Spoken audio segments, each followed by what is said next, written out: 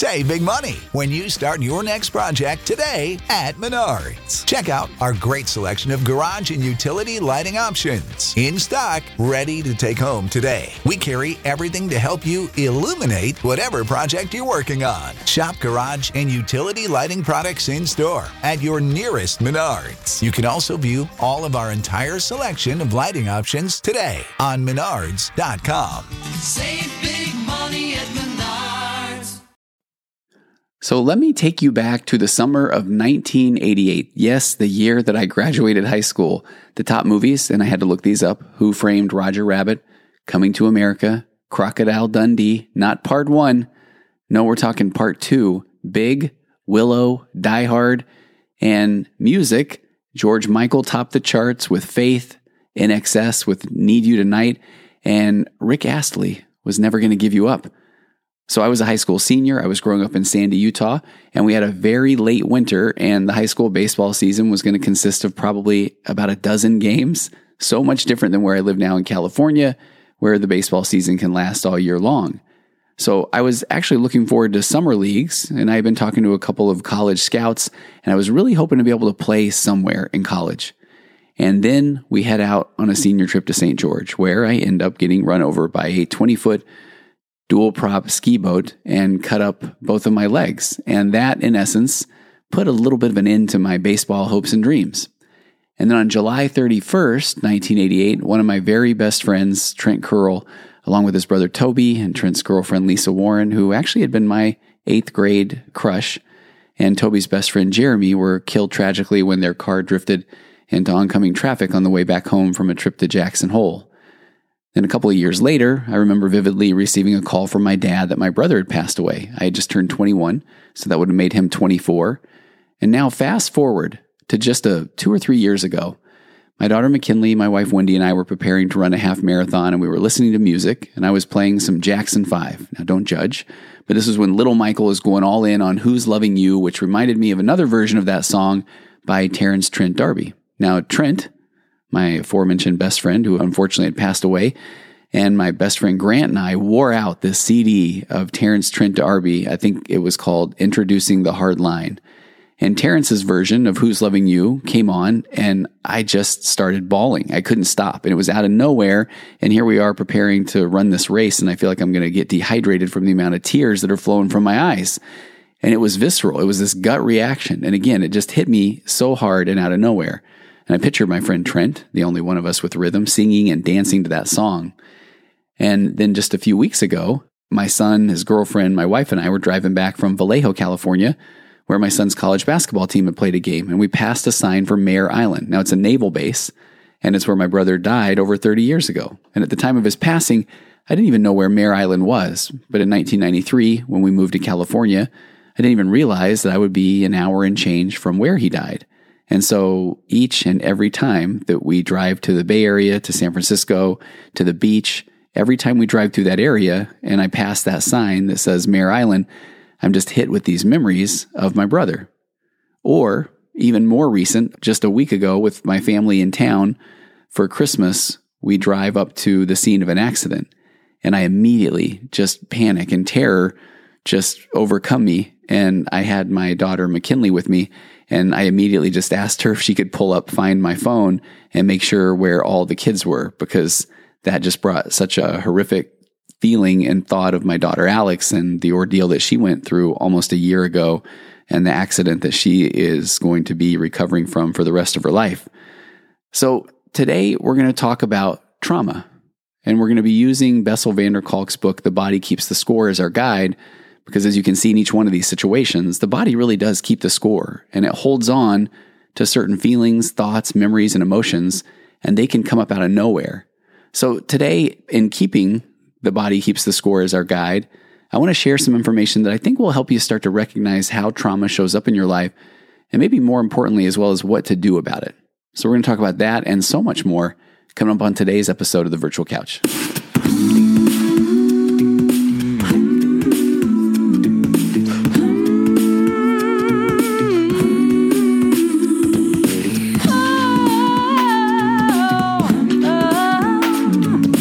Come on in and take a seat on the Virtual Couch. everybody. Welcome to episode 356 of The Virtual Couch. I'm your host, Tony Overbay. I'm a licensed marriage and family therapist and host of the Waking Up to Narcissism podcast as well, which I would encourage you to go listen to this week. You're probably going to get this Virtual Couch episode on a Wednesday. And my plan on Friday is to release an episode with an amazing woman named Ashley Boyson. And she has a very popular Instagram account called The Moments We Stand. And I feel like for some reason I want to say spoiler alert, but I feel like in this day and age, a quick search, a Google search on anybody can find out what the story would be. But she tells a pretty harrowing story of feeling like everything in her life was going perfectly. 5 kids, dream home, husband's an attorney, and just things had seemed off, but she had been overlooking a lot of red flags. And in the episode, we talk about turning red flags yellow. But eventually she learns to find out that he was murdered. And I will leave it there, but it's just not even what you would probably think there. And it's one of the first guests, I think, when I was doing a little bit of digging before the episode where I could have watched the Dateline NBC of her, or I think maybe the True Crime Report or the Forensic Files. But she's an amazing woman with an amazing story and is really doing some great work in helping others go through tragedy and go through trauma. And that leads a little bit into what we're talking about today. We are talking about trauma. And before we jump to the episode, then please just sign up for my newsletter. I think I'm just going down that path. Just go to tonyoverbay.com and sign up for the newsletter, and you will not get inundated with information. As a matter of fact, I just haven't put one out for a little while. There's a goal to be more consistent with that, but there's just a lot coming here in 2023. There are a few new podcasts. There's still the Magnetic Marriage subscription-based podcast where you're going to hear real coaching. There's a revamp, upgrade to the Magnetic Marriage course that is coming. And now the course is different than the workshop. If you go to tonyoverbay.com/workshop, there's a $19 everything you didn't know about your marriage and how we show up in marriages and relationships. And that is still available. Again, that's $19 money back guarantee. And that's at tonyoverbay.com/workshop. And I still have the Path Back pornography recovery program. And there's actually a discount going for the month of January on that. But act fast, and my social media team, the amazing Yeah Agency, has put some things together there. And you can find that out on my Instagram account, which is TonyOverbay_LMFT. And you can also go to Tony Overbay Licensed Marriage and Family Therapist on Facebook, and I'm there on LinkedIn and other places like that as well. So just go find those things and you'll see a lot more content and information about the things that are coming.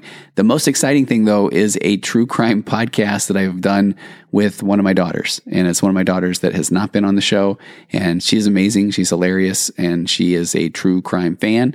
And so she has brought in a very big case from the past. There's a Netflix documentary made of it, and we're going to talk about that for a few episodes. We've already got those filmed, where she's going to bring the facts of the crime, and I'm going to talk as much therapy and psychology as I can. And we plan on doing this on a regular basis. So if you go to tonyoverbay.com and sign up for the newsletter, you're going to find out a lot more about that when those things come out. So today I want to get to trauma, and I'm going to refer to a document. And now I looked back on this, and I did an episode, a part 1 episode on The Body Keeps the Score.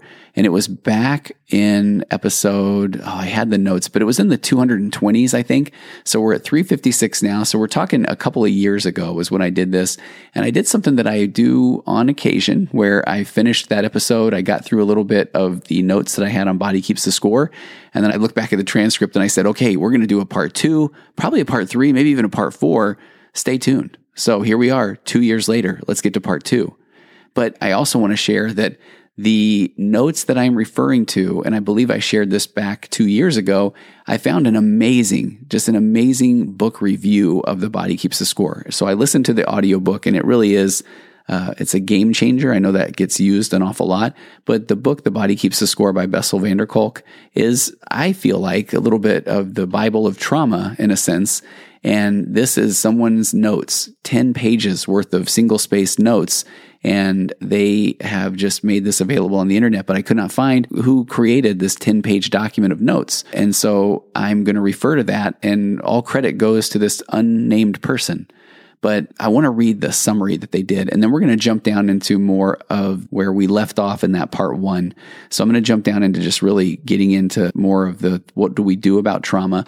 But here's what the person said about their book club notes on The Body Keeps the Score. They said, my top takeaways from The Body Keeps the Score is that there are many different types of trauma that a person can and most likely will experience during their life. From childhood abuse and or emotional neglect to an auto accident, war, a terrorist attack, or sudden death of a loved one, much of trauma is a normal, albeit uncomfortable, neurological response to a dangerous situation. And so once a person experiences a trauma on a subconscious level, their brain, again, on a subconscious level, begins to not only organize their worldview, but also create actions around their response to those traumas in an attempt to keep them safe. So this can lead to a lot of problematic behaviors if the person is trying to numb out or escape from remembering what happened. Or it can lead them to feeling crazy because we are unable to numb out and feel stuck in a state of being hyper-aroused, such as feeling chronically anxious or on edge or chronically hypervigilant about people and places and things. And that might not even seem like it's related to our trauma. So if you are someone that just runs more anxious in general, or somebody that is more depressed than normal or usual, these are things that I feel like, especially as a therapist, that it can be really good to go in and talk through, because a lot of times these things can just be responses to trauma. And trauma, and I love how this person lays that out, that it can be everything from the things that we often think of, childhood abuse, but it can also be emotional neglect. It can also be accidents, car accidents. But that part about emotional neglect, and this is something that I talk so much about on this podcast, is I really feel like we can bless all of our parents' hearts, but I just feel like it's almost impossible to get that right, meaning parenting. Because, and I overuse this very simplistic example, but if a 7-year-old kid asks for a pony for their birthday and they don't get the pony, they don't say, yeah, that was a pretty big stretch because we live in an apartment and there's no room for a pony. The 7-year-old said, I would like a pony, please. And so in their mind, they have concocted some version of a reality where, who knows, maybe they're going to keep the pony in the bathroom, or maybe they'll just take it out for walks. I mean, people have dogs, why not a pony? But they've created some sort of narrative that is going to make sense. So then when they're not given that pony, then they don't just say, yeah, I understand. That didn't make a lot of sense. Maybe we don't have the financial means for a pony, and where will we put a pony?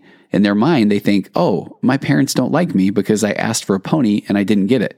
Now that's, again, oversimplified, but when we really look at the concepts around what abandonment feels like as a kid, it's that we come out of the womb and we utter a small whimper and everyone jumps to attention and takes care of us. And so that's our factory setting, and that's the way that we survive, is that we express our needs. And then when we're young, people meet our needs. And as we get older and we start to just go through life, everybody isn't jumping up and down to meet our needs. So then we make these pretty big demands or requests and people don't respond. Then we can start to feel like, what's wrong with me? And we have this default programming of shame, because it must be because people don't love me that I didn't get the pony for my 7th birthday, or that I don't get to eat candy corn for every meal. I mean, it is corn. The word corn is there. So what's the big deal? And so trying to make sense of things when we're a kid, when we don't even know what is going on, in essence, can lead to those deeper feelings of abandonment, which then leads on into that world of attachment. And attachment is, what do I have to do to get my needs met? Do I have to be incredibly hilarious and fun? Do I have to be the athlete that gets everyone to notice me? Do I need to be the one who just keeps the peace in the home? Or do I need to be the one that always gets bad grades and so everybody puts their attention on me? So there's so many different roles that we almost slide into in order to get our needs met. And we want to get those needs met because we feel like if we don't get those needs met, we're going to die. And so emotional neglect can also feel like trauma. So now all of a sudden we come into our adult years, and if we were that person that was in charge of managing everybody else's emotions, and that was the way that we got our needs met, or that's the way we were noticed or seen, or the way that we felt validated, then we can bring that into our adult relationships. And all of a sudden, when everybody is just doing their own thing, in comes the feeling of trauma. Or what it can feel like to be you can be, nobody cares about me, or I'm unlovable. And I feel like if you go back through these virtual couch archives, in a sense, there's so much that I feel like we've discussed over the last year or two about different things, from everything from attachment styles. I mean, look at that concept around an anxious attachment. Here's somebody that as a kid said, oh, I want love. I really desperately want love. But if their parent, and again, this is a bless their parent's heart, if their parent is saying, hey, not right now, champ. I got a lot going on. Or, this TV show's about to start. Or I'll get to you later tomorrow. Or, hey, actually, you're fine. Don't worry about it. If things aren't really as big of a deal as you think they are, that then when the kid is saying, hey, I need connection. I need to know that I matter. And the parent, again, even when they're doing their best, is saying, hey, not right now. But then if the parent all of a sudden is feeling down, sad, and says, man, I really want to feel like I'm a good parent. And they go to their kid and say, hey, come give mom or dad a hug. Or, I love you, right? Or do you see all these things that we're doing for you? So then when the kid maybe isn't necessarily looking for somebody to be there for them, but the parent's saying, I'm ready, come over here, give me a hug. So we almost have this mixed view of attachment. So now all of a sudden we get into our adult relationships and we say, the only thing I want in life is to be loved. And then someone focuses that bright spotlight of love or attention onto us. And all of a sudden we feel like, I don't really know how to do this. This is what I want. And so now we're looking for that external validation, and we're telling the person that we've desperately wanted to love us, well, not that way. Maybe do it a different way. So we bring all of these traumas, and that may sound like a big word, but for today, we're going to use trauma a lot. But we bring those traumas into our adult relationship. And that's why I feel like this book, The Body Keeps the Score, just hits on so many different levels. Because then, again, we're talking about everything from childhood abuse. We can have sexual abuse, physical abuse, but we're also getting into that emotional neglect. And I feel like that is more probably common of a form of trauma that I see in my office than the physical or the sexual abuse. So the author of this paper, again, says that we begin to organize on a subconscious level things into our worldview, and we create actions around our responses to these traumas in an attempt to keep us safe. But it can lead to a lot of problematic behaviors if we're trying to numb out or not remember what happened. We can feel crazy because we're unable to numb out, and we feel stuck in this state of being hyper-aroused, feeling chronically anxious, on edge, hypervigilant, and we may not even recognize that these are things that are related to trauma. And they say while there is a lot of emotional and physical pain associated with trauma, we can overcome it. There's the big takeaway that we're going to get to today, and this is why this book is so incredible, because it gives solutions on how to overcome it. And I feel like as so many things with mental health, the exact opposite of what we're probably doing the most of right now, such as running away from our feelings, thoughts, and emotions and dealing with them later, or feeling like they aren't as big of a deal as we think they are, not the greatest idea for dealing with or processing trauma. So I'm going to give you some tips on how to deal with that today. So they go on to say that, so while there's a lot of emotional and physical pain associated with trauma, we can overcome it. This is done by understanding that what we are experiencing is largely neurological and that we aren't crazy or somehow beyond help. That once we bring awareness to our feelings and our actions, and we see them as more of a defense mechanism than something that makes logical sense, then we can start to regain control of our brain, our body, and our life. So when you start to just look at this, and I love it, it's an acceptance and commitment therapy model of check this out, look at how I'm behaving. That's interesting. So based in these situations, these circumstances that I'm going through at this very moment in time, here's how I react. Because when you can take yourself out of that moment, see yourself in the context of that moment, then we can start to look at what is the trauma maybe that has led to that response in that moment. So the person said, the big gift in trauma is self-awareness. But it's a gift that we have to work hard at unwrapping. But then they say, but boy, is it worth it. So they go on to say that they hope you enjoy this book as much as I did, and my notes are below. So thank you, person who created all of these notes. And if you want a quick recap on the first part of the book, then I highly recommend that you go check out episode 220 something or 200 and something. I'll put a link to the episode in the show notes, but that's the first part of this episode on trauma. So where I'm going to jump in is that we left off on the other episode talking about trauma being misdiagnosed and mistreated and talking about the diagnostic criteria for trauma. So I'm going to jump into this person's notes right after that. Trauma is largely neurological. So that's what we talked about a little bit in the opening. So when people are really upset, they often feel like they are losing their mind. Now, in technical terms, they're experiencing the loss of their executive functioning. You might hear this from time to time, this loss of executive functioning, because that's a big part of other things such as Asperger's or some of these disorders. And the loss of executive functioning is, in essence, the loss of being able to, that executive functioning area is the area where we make sense of things. It's often called our rational brain or logical brain. So the brain on trauma, The limbic brain and the visual cortex show increased activation, and the speech center shows markedly decreased activation. So the more intense that our emotions are, it activates that amygdala, our fight or flight part of our brain. And so then our cognitive brain, and I love how Bessel van der Kolk says that our rational cognitive part of the brain is the youngest part of our brain, and it only occupies about 30% of your skull. And its primary concerns with the world outside of us are understanding how things and people work and figuring out how to accomplish goals, manage our time, and then sequence our actions. And I love how he says that's the youngest part of our brain. So intense emotion and this hyper-activated amygdala, the fight or flight response, now that's the old guard, the OG. That's been there forever. That's there to protect us. So it's this newer part of the brain is the one that says, okay, I think we're safe. Now what do you want to do? And so Bessel van der Kolk says the brain is built from the bottom up. So the most primitive part, also known as the reptilian brain, is located in the brainstem, just above the place where our spinal cord enters the skull. And that reptilian part of the brain is responsible for hunger and thirst, pain, crying, breathing, pretty important, ridding the body of toxins, meaning urinating, defecating, poo-poo pee-pee jokes, anybody as a dad that's getting older. The brainstem, the hypothalamus, which sits directly above it, controls the energy levels of the body.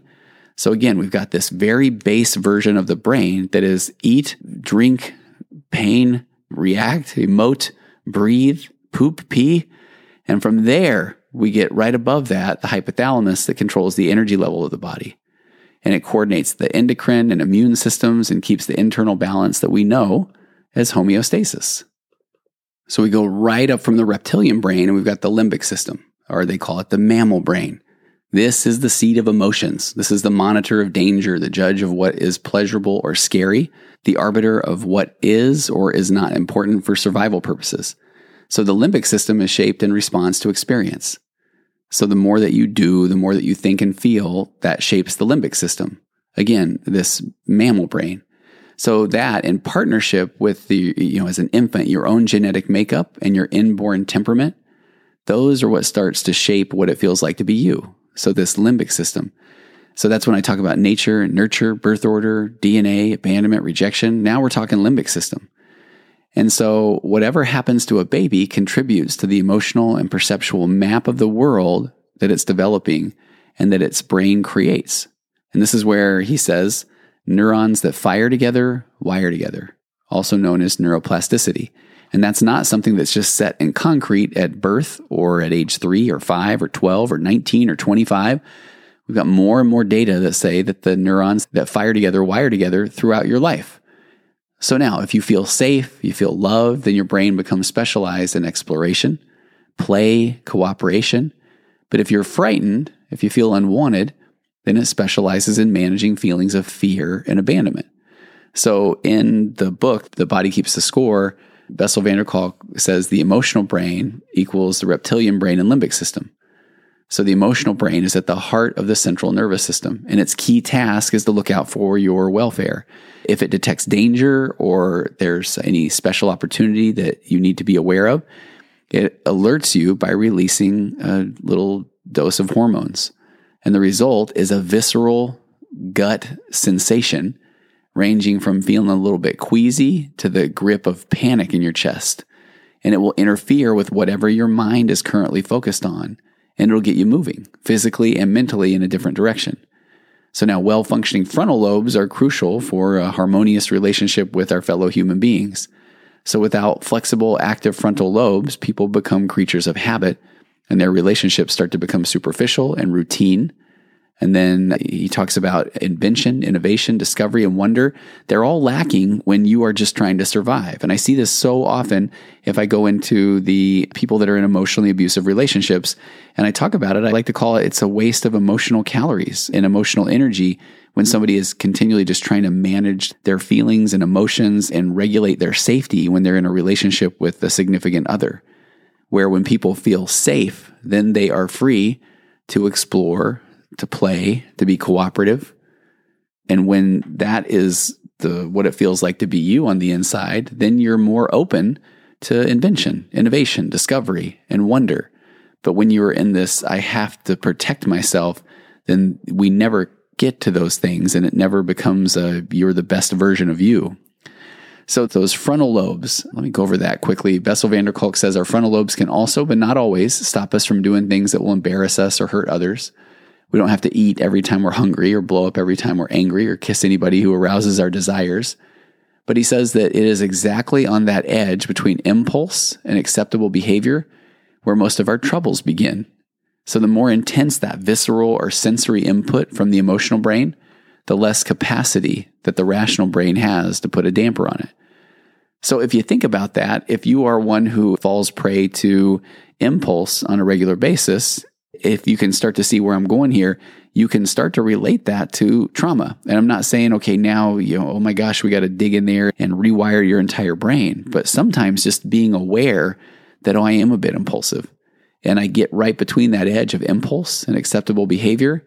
And that is where my trouble begins. And so that visceral or emotional brain, if it is very impulsive, that most likely that's there to protect me for some reason. All of a sudden, I feel like I have to impulsively act on something, or maybe I'll never get another chance to do that again. Or that's the only time that I feel this sense of adrenaline or rush. And so just being aware of that often is part of this road to recovery. So he says that past trauma and the ongoing threat perception system of the brain, it affects people's current reactions. So this amygdala, the fight or flight part of the brain, makes no distinction between past and present once it's triggered. Even if the trigger isn't the same as the original trauma, then your brain is still going to say, oh, I'm triggered. And it's not trying to say, yeah, but this one doesn't seem as real. So in the book, he talks about the challenge is not so much learning to accept the terrible things that have happened, but learning how to gain mastery over one's internal sensations and emotions. Sensing the feelings and the emotions, naming the feelings and the emotions, and identifying what's going on inside of you is really the first step to recovery. And let me talk a little bit about the amygdala, and then I'll get away from the brain here, and we'll talk more about, I want to hit a little bit on this concept of mirror neurons. But the amygdala is really important. It's important that our amygdala is working correctly. Bessel van der Kolk says it's like a smoke detector for danger. We don't want to get caught unaware by a raging fire, but we also don't want to get into a frenzy every time we smell smoke. So we need to be able to detect whether somebody is getting upset with us. But if the amygdala goes into overdrive, then we may become chronically scared that people hate us or that we feel like they are out to get us.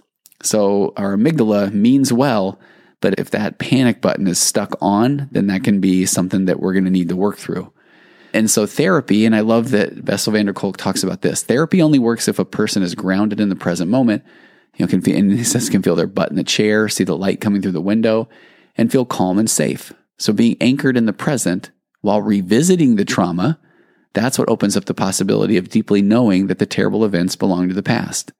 And this is one of the most powerful things about talk therapy. And I know that this is so powerful. I see it on a daily basis, that when somebody can sit there and they are grounded and they are able to talk and express these feelings and emotions and tell these stories from the past, or even things that are going on in the present, or their fears of the future, and they can talk about those and express those in a way that is safe and have somebody there that is not trying to tell them, well, why didn't you do this? Or you should do this instead.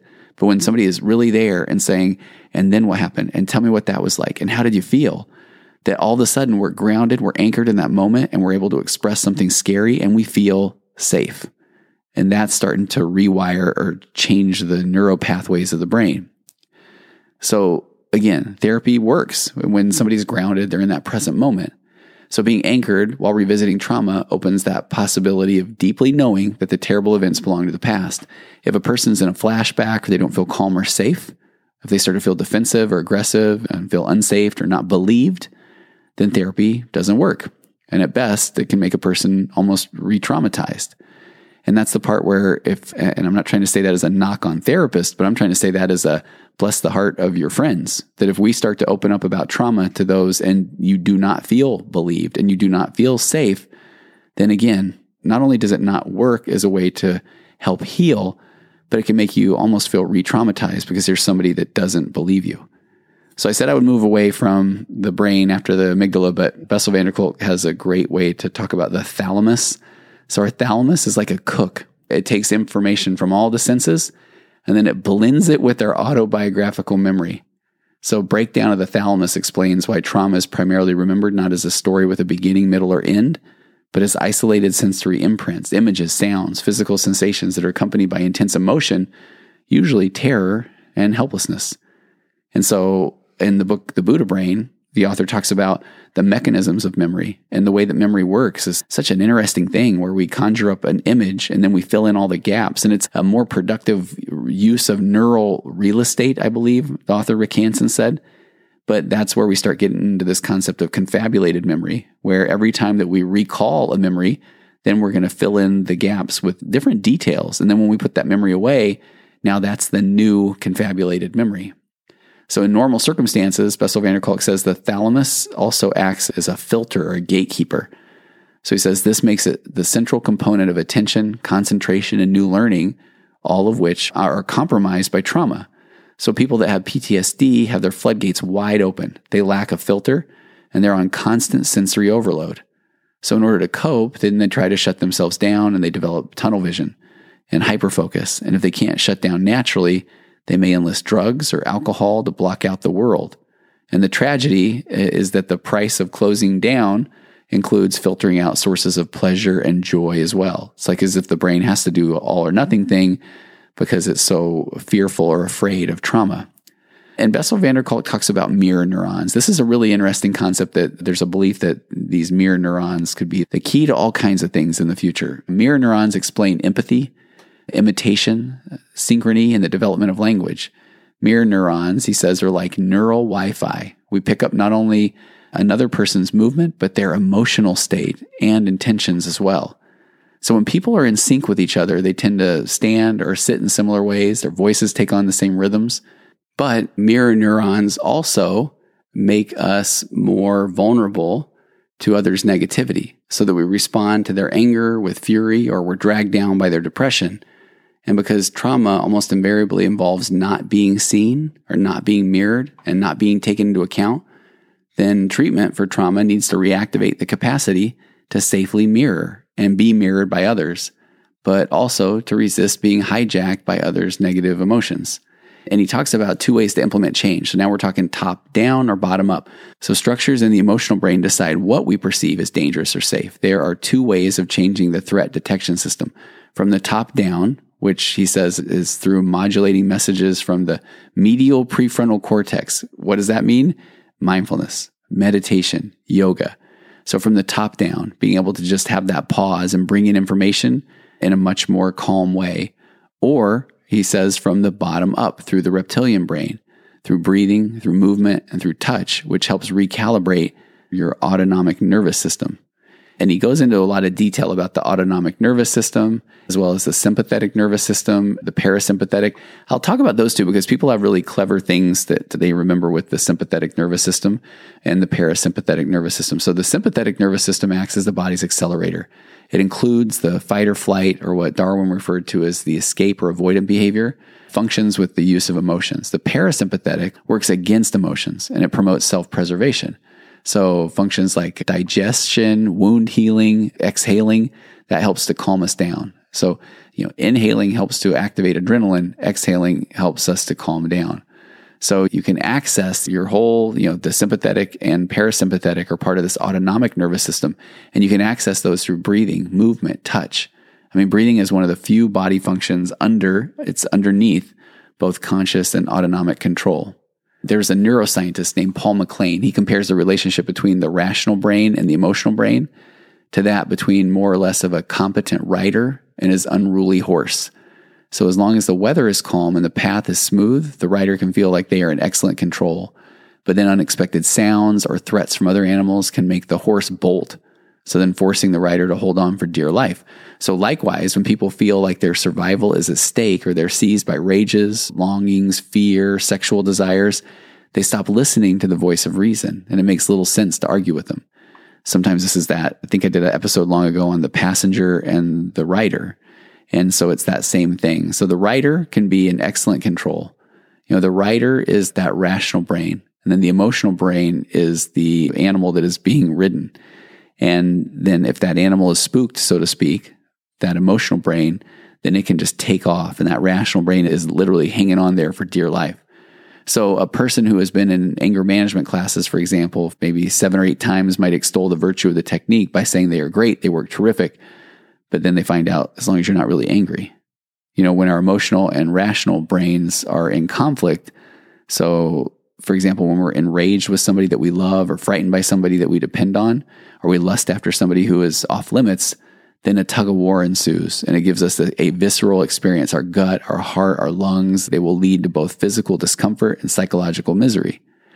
And then the next component that he talks about is adrenaline. So insults and injuries are remembered the best because the adrenaline that we secrete to defend against potential threats helps us to engrave those incidents into our minds.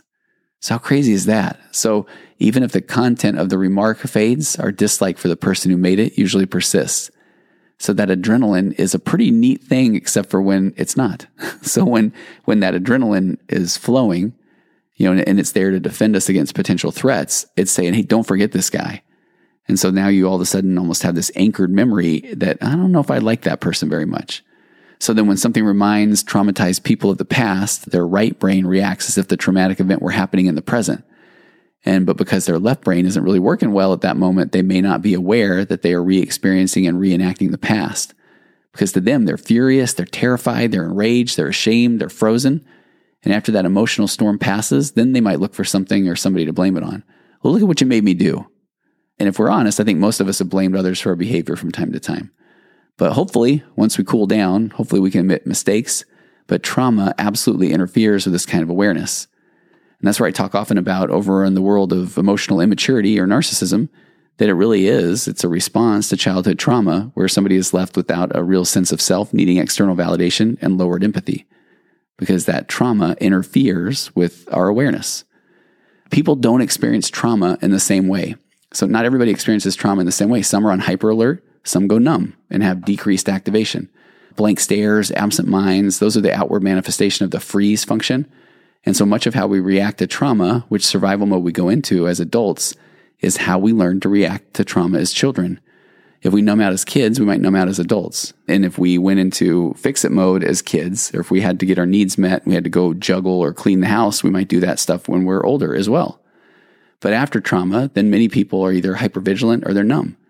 So if they are hypervigilant, then they can't enjoy the ordinary pleasures that life has to offer. And if they're numb, then they have trouble absorbing new experiences, or they may not be alert to signs of real danger.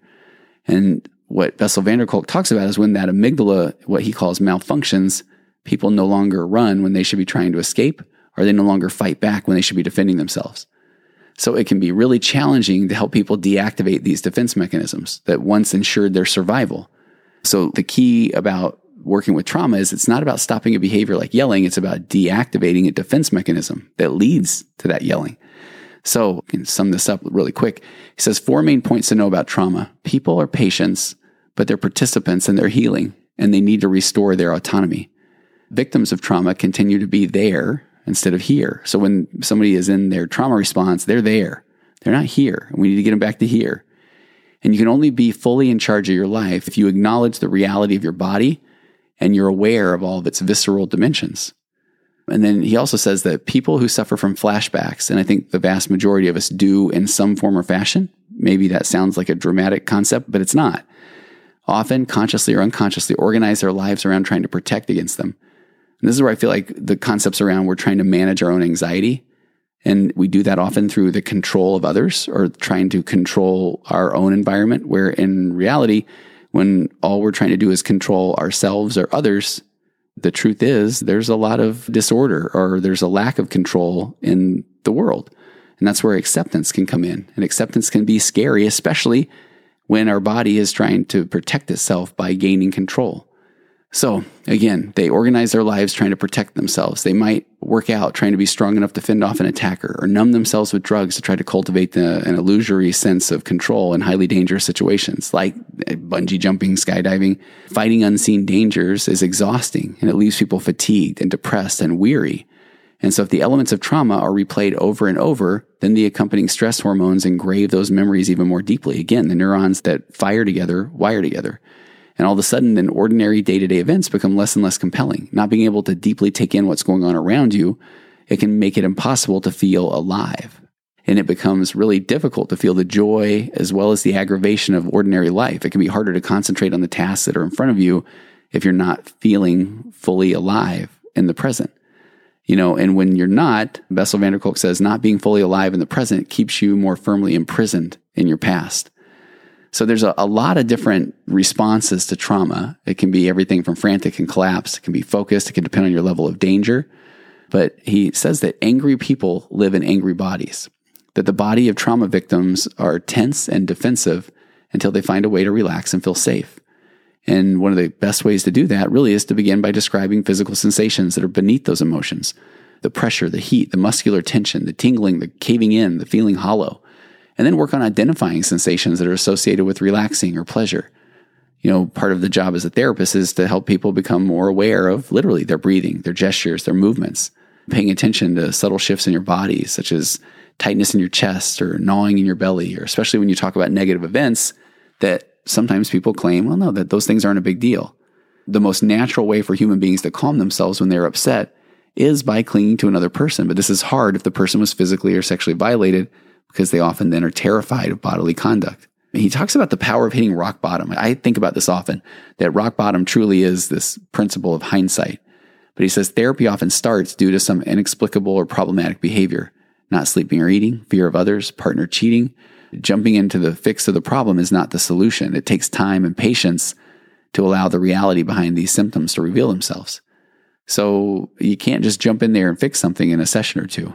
But starting to be aware and knowing that I think I want to get some help is a huge step. And he says many traumatized people find themselves chronically out of sync with the people around them. Many find comfort in groups where they can talk about what happened to them with others who have gone through things that are similar. This often helps alleviate this sense of isolation, but usually at the price of having to deny their individual difference, or isolating oneself into a narrowly defined victim group can promote a view of others as irrelevant or at best dangerous, which eventually only leads to further alienation. So a lot of times people then stay away from these groups or people that have had similar experiences because their brain tells them stories like, well, I just don't want to get in there and just complain all the time. And I feel like that's an adorable story that your brain is telling you to keep you away from the unknown, when in reality, that unknown is what can heal you. If relationships with people don't help, relationships with other mammals can. Animal therapy, it's very real. But talking through things is really important. Sigmund Freud saw or thought that the lack of verbal memory is central in trauma, and that if a person does not remember, that he is likely to act it out. I thought that was such a deep thought. Freud said he reproduces it not as a memory, but as an action. He repeats it without knowing, of course, that he's repeating it. And in the end, we understand that this is his way of remembering. As early as 1893, there was a study called The Talking Cure, Froese and Brewer, that individual hysterical symptoms immediately and permanently disappeared when we had succeeded in bringing clearly to light the memory of the event by which it was provoked. So when the patient had described what that event was in the greatest possible detail and had put that affect into words. So there needs to be, this is a quote from that study, there needs to be an energetic reaction to traumatic events. And if there isn't, the affect remains attached to the memory and cannot be discharged. Tears and acts of revenge are how most people discharge their trauma. So if people don't consciously remember, they react. So if you've been hurt, you need to acknowledge and learn how to name what happened to you. I'm going to wrap this up with a couple more things real quick here. In 2002, Dr. Spencer Eth interviewed 225 people who had escaped the Twin Towers. And when asked what had helped them recover the most, the survivors credited acupuncture, massage, yoga, and EMDR in that order. And massage was particularly helpful among rescue workers. So the survey suggested that most helpful interventions focused on relieving the physical burdens generated by trauma. So trauma makes people feel like either somebody else or like nobody. And people often lose their ability to speak. And in order to overcome trauma, you need to help get back in touch with your body and with yourself, because our sense of ourselves is anchored in a vital connection with our bodies. We do not truly know ourselves until we can feel and interpret our physical sensations. And we need to be able to register and act on these sensations to navigate safely throughout life. So if you are unaware of what your body needs, you can't take care of it. If you don't feel hunger, you can't nourish yourself. If you mistake anxiety for hunger, you may eat too much. And if you can't feel when you are full, you'll keep eating. So this is why cultivating this sensory awareness is such a critical aspect of trauma recovery. Traumatized people need to learn that they can tolerate their sensations, that they can befriend these inner experiences, and they can cultivate new action patterns. And that's done through everything from talk therapy to yoga to, as you mentioned, everything from massage and EMDR. But moving forward into healing, no one can treat away abuse or rape, molestation, or any other horrendous event. And what has happened can't be undone. And that's not said in a negative way. But what can be dealt with are the imprints of the trauma on the body, the mind, and the soul. So that crushing sensation in your chest that you may label as anxiety or depression, the fear of losing control, always being on alert for danger or rejection, the self-loathing, the nightmares, the flashbacks, maybe the fog that keeps you from staying on task or fully engaging in what you're doing, or being unable to fully open your heart to another human being. Trauma robs you of the feeling that you are in charge of yourself. So the challenge of recovery is to reestablish ownership of your body and your mind and to feel what you feel without becoming overwhelmed or enraged or ashamed or collapsed. So for most people, there's 4 things: finding a way to become calm and focused, learning to maintain that calm in response to images or thoughts, sounds, or physical sensations that remind you of your past, or finding a way to be fully alive in the present and engage with the people around you and not having to keep secrets from yourself, including secrets about the ways that you've managed to survive. And one of the key things of doing this is finding yourself around safe people and also finding out things that matter to you. It goes back to, are you acting in accordance and in alignment with your values? Or are you living a life full of socially compliant goals or doing things that you feel like you're supposed to do, or you'll let other people down? Because that feeling that I may let someone else down can absolutely be tied back to some childhood trauma, because you're responsible for you. And the best way to find out who you are is to start to take action on things that matter to you and see where that takes you. So welcome to the world of trauma recovery. If you have questions, thoughts, or any other things that maybe we can address in future episodes, then send me a note, contact@tonyoverbay.com, or through my website, or comment on the post that will go up about this on my social media feeds on Instagram. I would love to get your opinions, because trauma can absolutely be overcome. But the exact thing that we often are afraid of talking about it, and I hope you heard that part where needing to be able to talk about it with people that do feel safe, can absolutely help you move through and past trauma and be able to invite it to come along with you while you start to take action on things that matter. And then you really start to find yourself and live this more purposeful, intentional, value-based life. And that's an amazing place to be, rather than wasting all of your time and emotional calories and energy trying to manage your emotions, manage your anxiety, or control your environment. All right, send me your questions and we'll see you next time. And taking us out per usual, the wonderful, the talented Aurora Florence with her song, It's Wonderful. We'll see you next week and have an amazing time. See you next week on the Virtual Couch.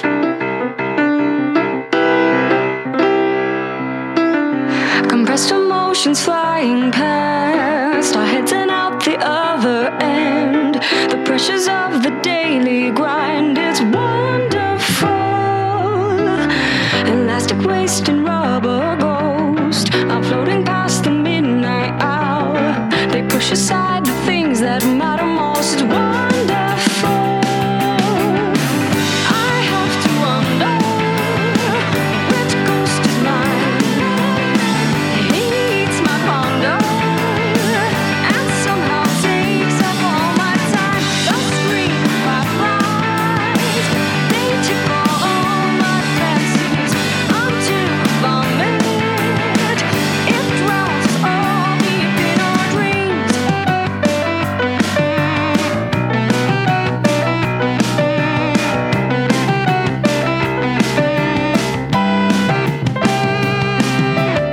Exciting news, a discount price, a million opportunities. The chance is yours to take or lose. It's wonderful.